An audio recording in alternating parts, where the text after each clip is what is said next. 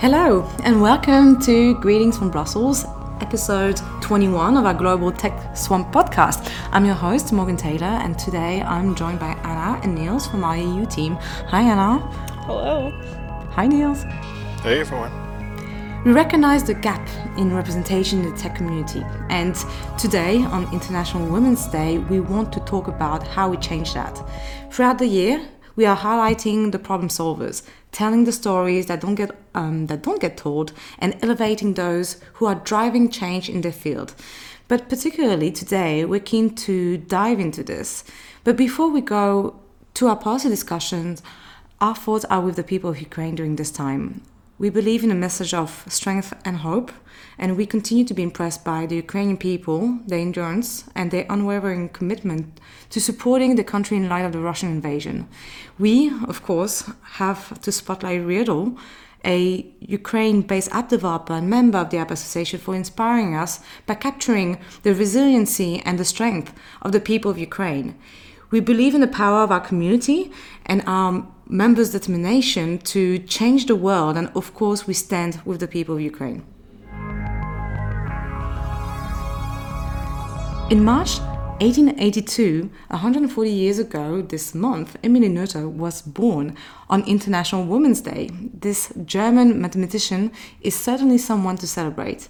Noted as the most important woman in history of mathematics by science celebrities like Albert Einstein, she's a role model for what women can contribute to science. Noether was born to a Jewish family in the Francophone town of Erlangen. Her father was the mathematician Max Noether. She originally planned to teach French and English after passing the required examinations, but instead studied mathematics at the University of Erlangen, where her father lectured. After the completion of her studies, she pursued an academic career, but was forced to relocate during the 1930s in Germany because of the National Socialist regime. Noether continued her career in the United States, but passed away after a few years, only reaching the age of 53. In addition to her own publications and contribution to abstract algebra, she was known to be generous with her ideas and is credited with several lines of research published by other mathematicians, even in the fields far removed from her work. With her work, she is at the pinnacle of scientific development, including modern-day technology. Inspirations like her show us the great impact people can make. Emily Noether is a name to remember and a model to live up to when it comes to studying and contributing in the field of science, technology, engineering, and math. And that's all for Tech History today.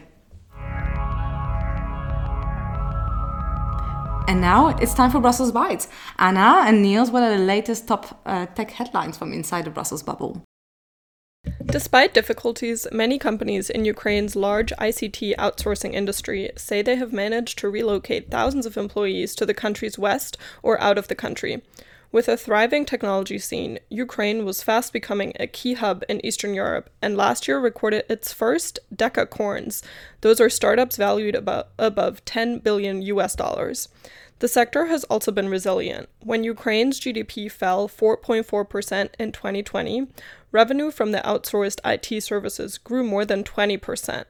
That year, tech startups raised a record $571 million. Currently, however, businesses are focusing on keeping their firms largely up and running. Some companies are motivating workers by donating company revenue to the defense of Ukraine or reassigning people to volunteer work sourcing military supplies. Several have turned parts of their offices into housing for refugees. In Russia, tech firms have imposed sanctions, limiting access to mobile payment services and app stores. Some have suspended all product sales in Russia. Many chip manufacturers have seized supplies to Russia. The various sanctions are predicted to slow down the Russian economy, especially the digital economy, which is reliant on semiconductors.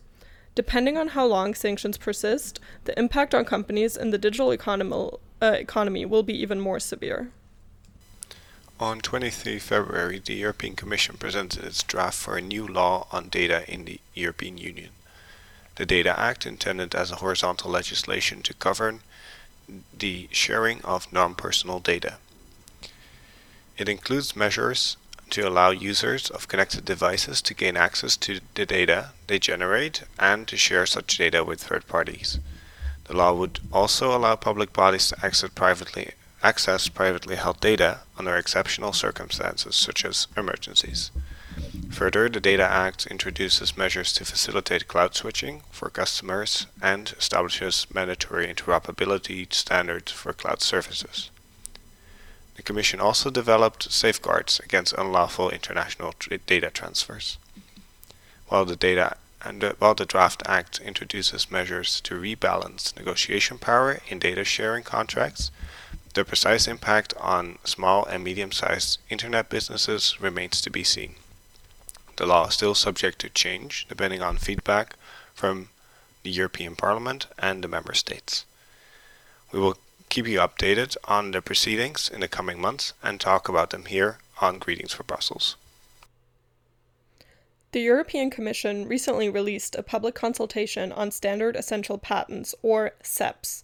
This step marks the beginning of the drafting process for possible dedicated SEP legislation in the EU. In parallel, the Commission is asking for input on its revised horizontal guidelines, which also address cooperation agreements between companies as well as standardization agreements and other competition rules. For the next 7 to 8 weeks, stakeholders like IoT innovators, academics and experts, trade organizations, associations, and also private citizens can comment through a questionnaire on the Commission website. You can find a link in the show notes to our blog to learn more about these 2 consultations and their impact on SME device manufacturers. The EU has initiated a dispute complaint with the World Trade Organization, the WTO, regarding Chinese intellectual property enforcement. The EU argues that China severely restricts EU companies with rights to key technologies, such as 3G, 4G, and 5G, from protecting these rights when their patents are used illegally or without appropriate commission by, for example, Chinese mobile phone manufacturers. The patent holders that do go to court outside of China often face significant fines in China, pressuring them to settle for licensees below market rates. The patents this case concerns are standard essential patents, which our device manufacturing members use frequently. The dispute settlement consultations that the EU has requested are the first step in the WTO dispute settlement proceedings. If they do not lead to a satisfactory solution within 60 days, the EU can request the WTO to set up a panel and to rule on the matter. In a speech on March 1st, Maria Gabriel, the European Commissioner for Innovation, Research, Culture and Education and Youth, announced the first 50 women-led companies that will receive grants under the new Women Tech EU pilot program. Women Tech EU is an initiative offering grants of €75,000 each to support a company's initial innovation process and growth. The initiative also offers mentoring, coaching, and EU-wide networking opportunities. Following the very encouraging response to the first pilot, the Commission will renew the Women Tech EU program in 2022. The budget for the next call will be increased to €10 million, which will fund roughly 130 companies. The call for applications will be launched later this year. And that's all for Brussels Bites.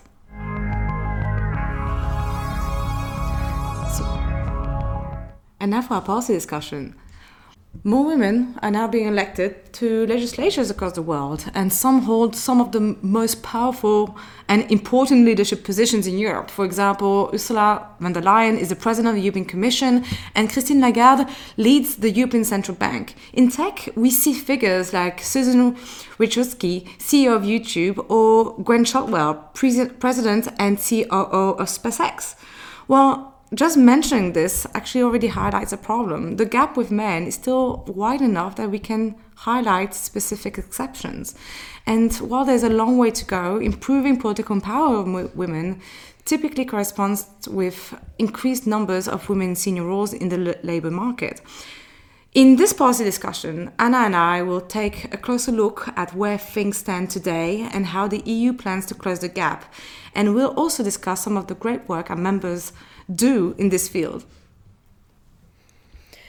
Indeed. And there's so much more work to be done, as you said. There are just a few exceptions. So equal pay and opportunities are obviously the basics, and everyone seems to agree on that.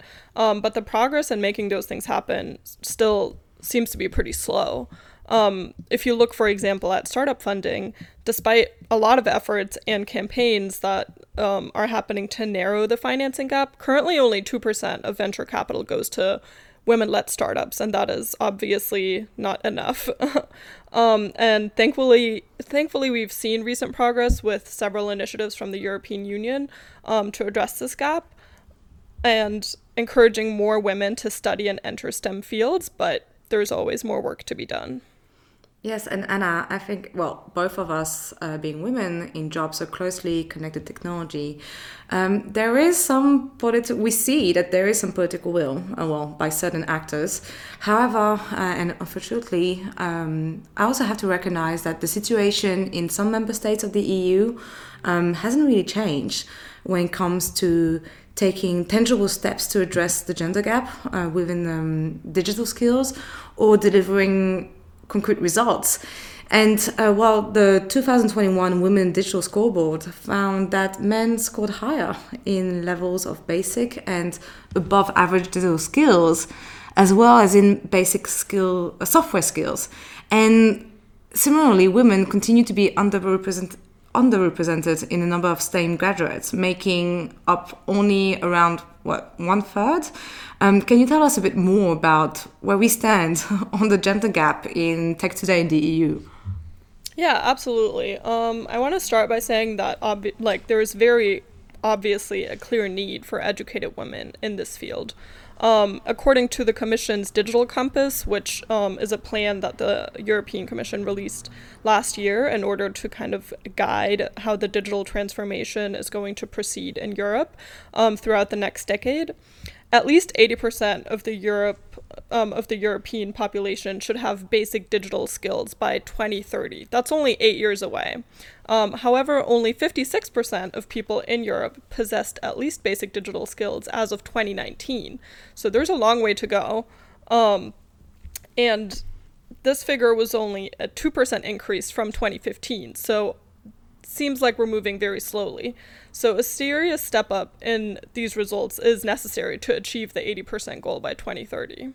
Yeah, and actually that's quite worrying. Well, for our members, it's essential to have educated staff from diverse background, and encouraging women to study STEM subjects is definitely part of that equation. And many analyses have also indicated that diversity and inclusion in companies, actually the companies with inclusive culture are 6 times more likely to be innovative. And by staying ahead of changes, they are twice as likely to hit better financial targets. So this means that, providing female mentors or different role models that demonstrate trust and create an environment that encourages collaboration, uses technology to break barriers and sourcing innovation is extremely important. And so we have to make sure we don't miss out on this full potential. So we have within our membership, like for example, Imagilab, it's app maker based in Stockholm, Sweden, has a clear goal. It's really to increase the number of women working in STEM by teaching girls how to code. They develop their own software and hardware, combining it with social and educational experience to help young women learn how to code. And as part of their mission, Imagilabs is building a community for women who aspire to code. And in 2020, co-founder Dora Parfi won the Women in Tech Startup Award, which is absolutely great. And if we look at the EU, Anna, what plans are in the pipeline to address this gap and to encourage women to study these important STEM subjects? Yeah, I mean, like you said, encouraging more women to study STEM subjects is absolutely essential, but it's just one part of the solution. And I think what Imagilabs is doing in building communities is just as important. And we kind of heard that in a recent speech by Sixtine Bouygues, the Deputy Director General for Communication at the European Commission, when she described what she called the leaky pipeline effect, which is a phenomenon where there is a progressive loss of women from STEM studies and careers. Because they don't have that community, right? And the analogy she made was that we can't assume that just adding more water at one end will fix the leak. So just making more women study doesn't mean more women will also finish their studies if they don't feel welcome in that field. To fix the leak, so to say, we need a more comprehensive approach than just encouraging women to study STEM subjects. And that includes broader solutions like closing the gender pay gap, for example, which currently averages at 14.1%. So that means women earn 86 cents to every €1 a man earns. And before we talk about the EU's plans, I also want to note that addressing the digital skills gap is not an easy feat. Especially if you look at the numbers that we highlighted a little earlier, and the slow progress that is being made. And so on top of that, we should also remember that education is a member state competence, so the EU itself has limited power here.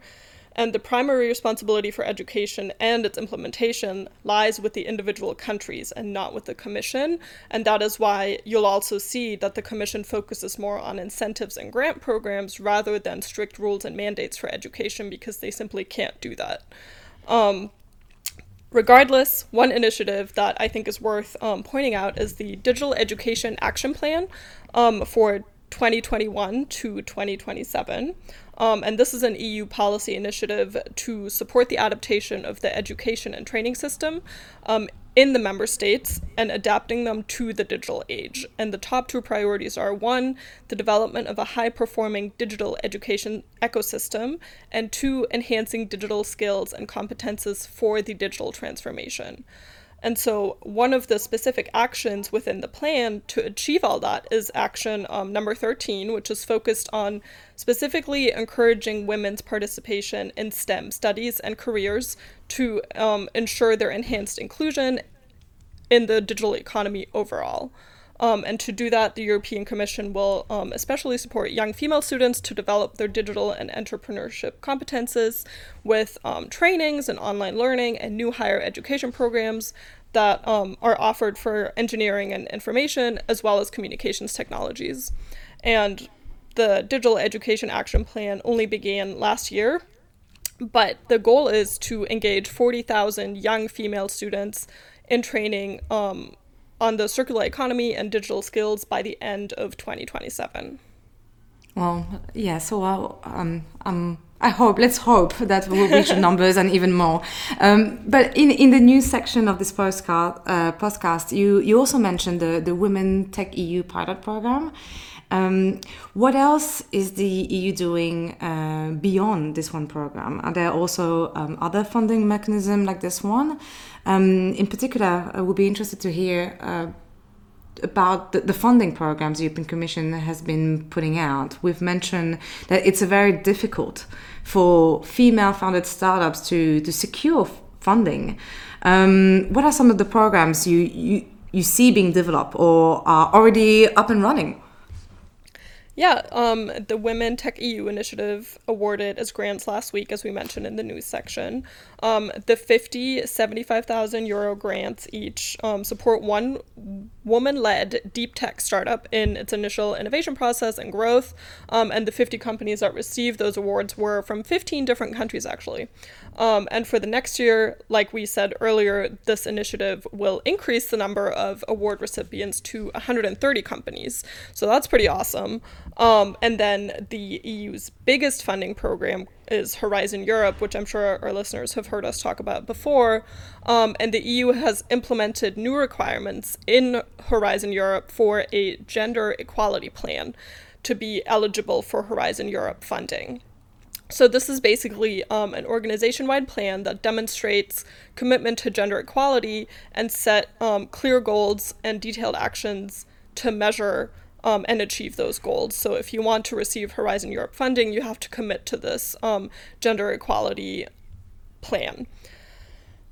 And then the other thing that I want to mention is the Women Innovators Prize, which is an EU effort to raise awareness for the funding that women receive. This is always awarded on International Women's Day, so today. And it is 3 awards of 50,000 euros to promising women innovators under the age of 35. So this is great because it includes women, but it also sets the younger generation up for success. That all being said, these individual grants and funds will certainly benefit the women who receive them and will help their amazing startups succeed, but greater policy changes in education, as well as efforts to close the pay gap, need to come from member states, right? Because we can't just pick some individuals to succeed. We need to have a broader kind of societal change here. And when the EU was founded, the member states firmly kept education in their own competencies. But that also means that now they have to step up. They have to do the work to make this change. And the frameworks and the political drive are there. And now, frankly, it's time for action from the member states. And I know that some of our member states are helping to close those gaps. Indeed. And thank you, Anna, for this comprehensive recap. And the association has, you mentioned our members, the association has some really amazing female-led companies. And all of them, out of all of them, I would like maybe to highlight one of them more, Bridge the Gaps. Celia Signa and her team work to make technology available and accessible for everyone. Their mission is about promoting diversity as a value and ensuring equal opportunities for everyone. And they want to use their platform to close the gender gap in IT, to facilitate integration processes of immigrants and enhance computer literacy for all the population groups that were left behind in the digital transition. Bridge the Gaps especially focuses on building those skills from a very young age with trainings and hackathons, gathering schoolgirls, a jury of IT experts, and a panel of female leaders to bring women closer to the STEM fields, which is we've highlighted throughout this podcast, which is extremely important. So we look forward to welcoming the next generation of app makers, thanks to the hard work of member companies like Bridge the Gaps. And we could not agree more with what our members are doing and contributing to. And we're proud to have them as members. For one, I'm looking forward to working with them as they continue to make a positive impact on this world in the years to come. With that, we've come to the end of our policy discussion, and for more information about the 2 members you've just heard about, Imagilabs and Bridge the Gaps, you can find the links in our show notes. And now it's time for random identifiers. Niels, you're up first. Yeah, thanks. I just had a silly one, to be honest, because... Go ahead. We heard about this super yacht that is being built in the Netherlands, my home country, or the country I was born in, for Amazon CEO Jeff Bezos. And I think the people in Rotterdam responded in kind when they heard that a historic bridge basically needs to be dismantled for that super yacht to be able to pass through. And someone basically started a Facebook event saying, let's throw rotten eggs at it. And... well, that sort of got out of hand, being shared like 1,000 times in 1 week, and people already committing to it. So the person who started it sort of went on record and said it's gotten a bit out of hand. But I think it sort of shows that people are not really largely in favor of taking down historic bridges to have newly built super yachts pass. Yeah, especially in the pandemics. And so what's the deal? Are they throwing like rotten eggs regularly on different days, or was it all at the same time? Basically, once it's passing, because they're literally building the thing right now. They're building the yacht right now. And they're already envisioning that it will lead to some problems with this particular bridge in the Koningshaven in Rotterdam. And basically someone said, well, once it passes there, you could, throw rotten eggs. So the idea is to all gather once that's going to happen, and then let's see how many people actually show up. That's an interesting one. Thank you, Niels. Anna, what's your random identifier? Mine is kind of a long timeline follow-up random identifier, because this was previously my random identifier in, I think, July 2021. Because I was really excited about going to my first concert since the COVID outbreak, and that concert I had bought tickets to got postponed almost immediately because of the Delta variant. So I didn't end up going to that concert. But along 7 months later, the concert finally got rescheduled yesterday, and I will be going on June 11th, and I'm very, very excited that this finally happened. So that is my follow-up random identifier. But that's great. I mean, it's so important to be able to go out again. So, yeah. The long wait was worth it. Or hopefully will be worth it. Yeah, it will. And who are you going to see? I'm going to see Phoebe Bridgers. I don't know if you guys know who that is, but I love her very much. I don't, actually. I don't. Let's Google it. I hope you have fun. Thank you. Well, my own random identifier, it's a series that's on TV at the moment. It's actually a Belgian one based in Brussels, which is extremely rare, and it's called Pandore, which means Pandora. It's a thriller on political cases with background with corruption, political elections, and it's actually about a rape, unfortunately. But while with Women's Day, what's interesting is that it's a series that was created and written by 3 women. Anne Cousins and 2 directors, Savina Delicourt and Vanya Le Turc, just to name them. And what's interesting in the series is that all the female characters are actually very strong and very assertive. Even though they all struggle because they're human, they still hold on. They witness sexism, harassment, the fear of growing old. This is also addressed, as well as mother-daughter relationships. So it's nice to see, let's say, some of the traditional police kind of series taken from a completely different angle, which was the aim. So I highly recommend it. I'm still only halfway through, so I can't even say if it's really super good at the end, but hopefully it will go outside of our really great. Small frontiers. Sorry? Where can people watch it? I think it's on Belgian TV at the moment, but I need to check. I think it's online somewhere. I'll put the link in the show notes. Awesome. And now we reach the end of Greetings from Brussels, episode 21 of our Global Tech Swamp podcast. And if you're interested in learning more, head over to our website at actonline.org/techswamp, where you'll find our show notes. We also have transcripts available. You can find them at the top of our show notes, as well as on podscribe.com. Just search for TechSwamp.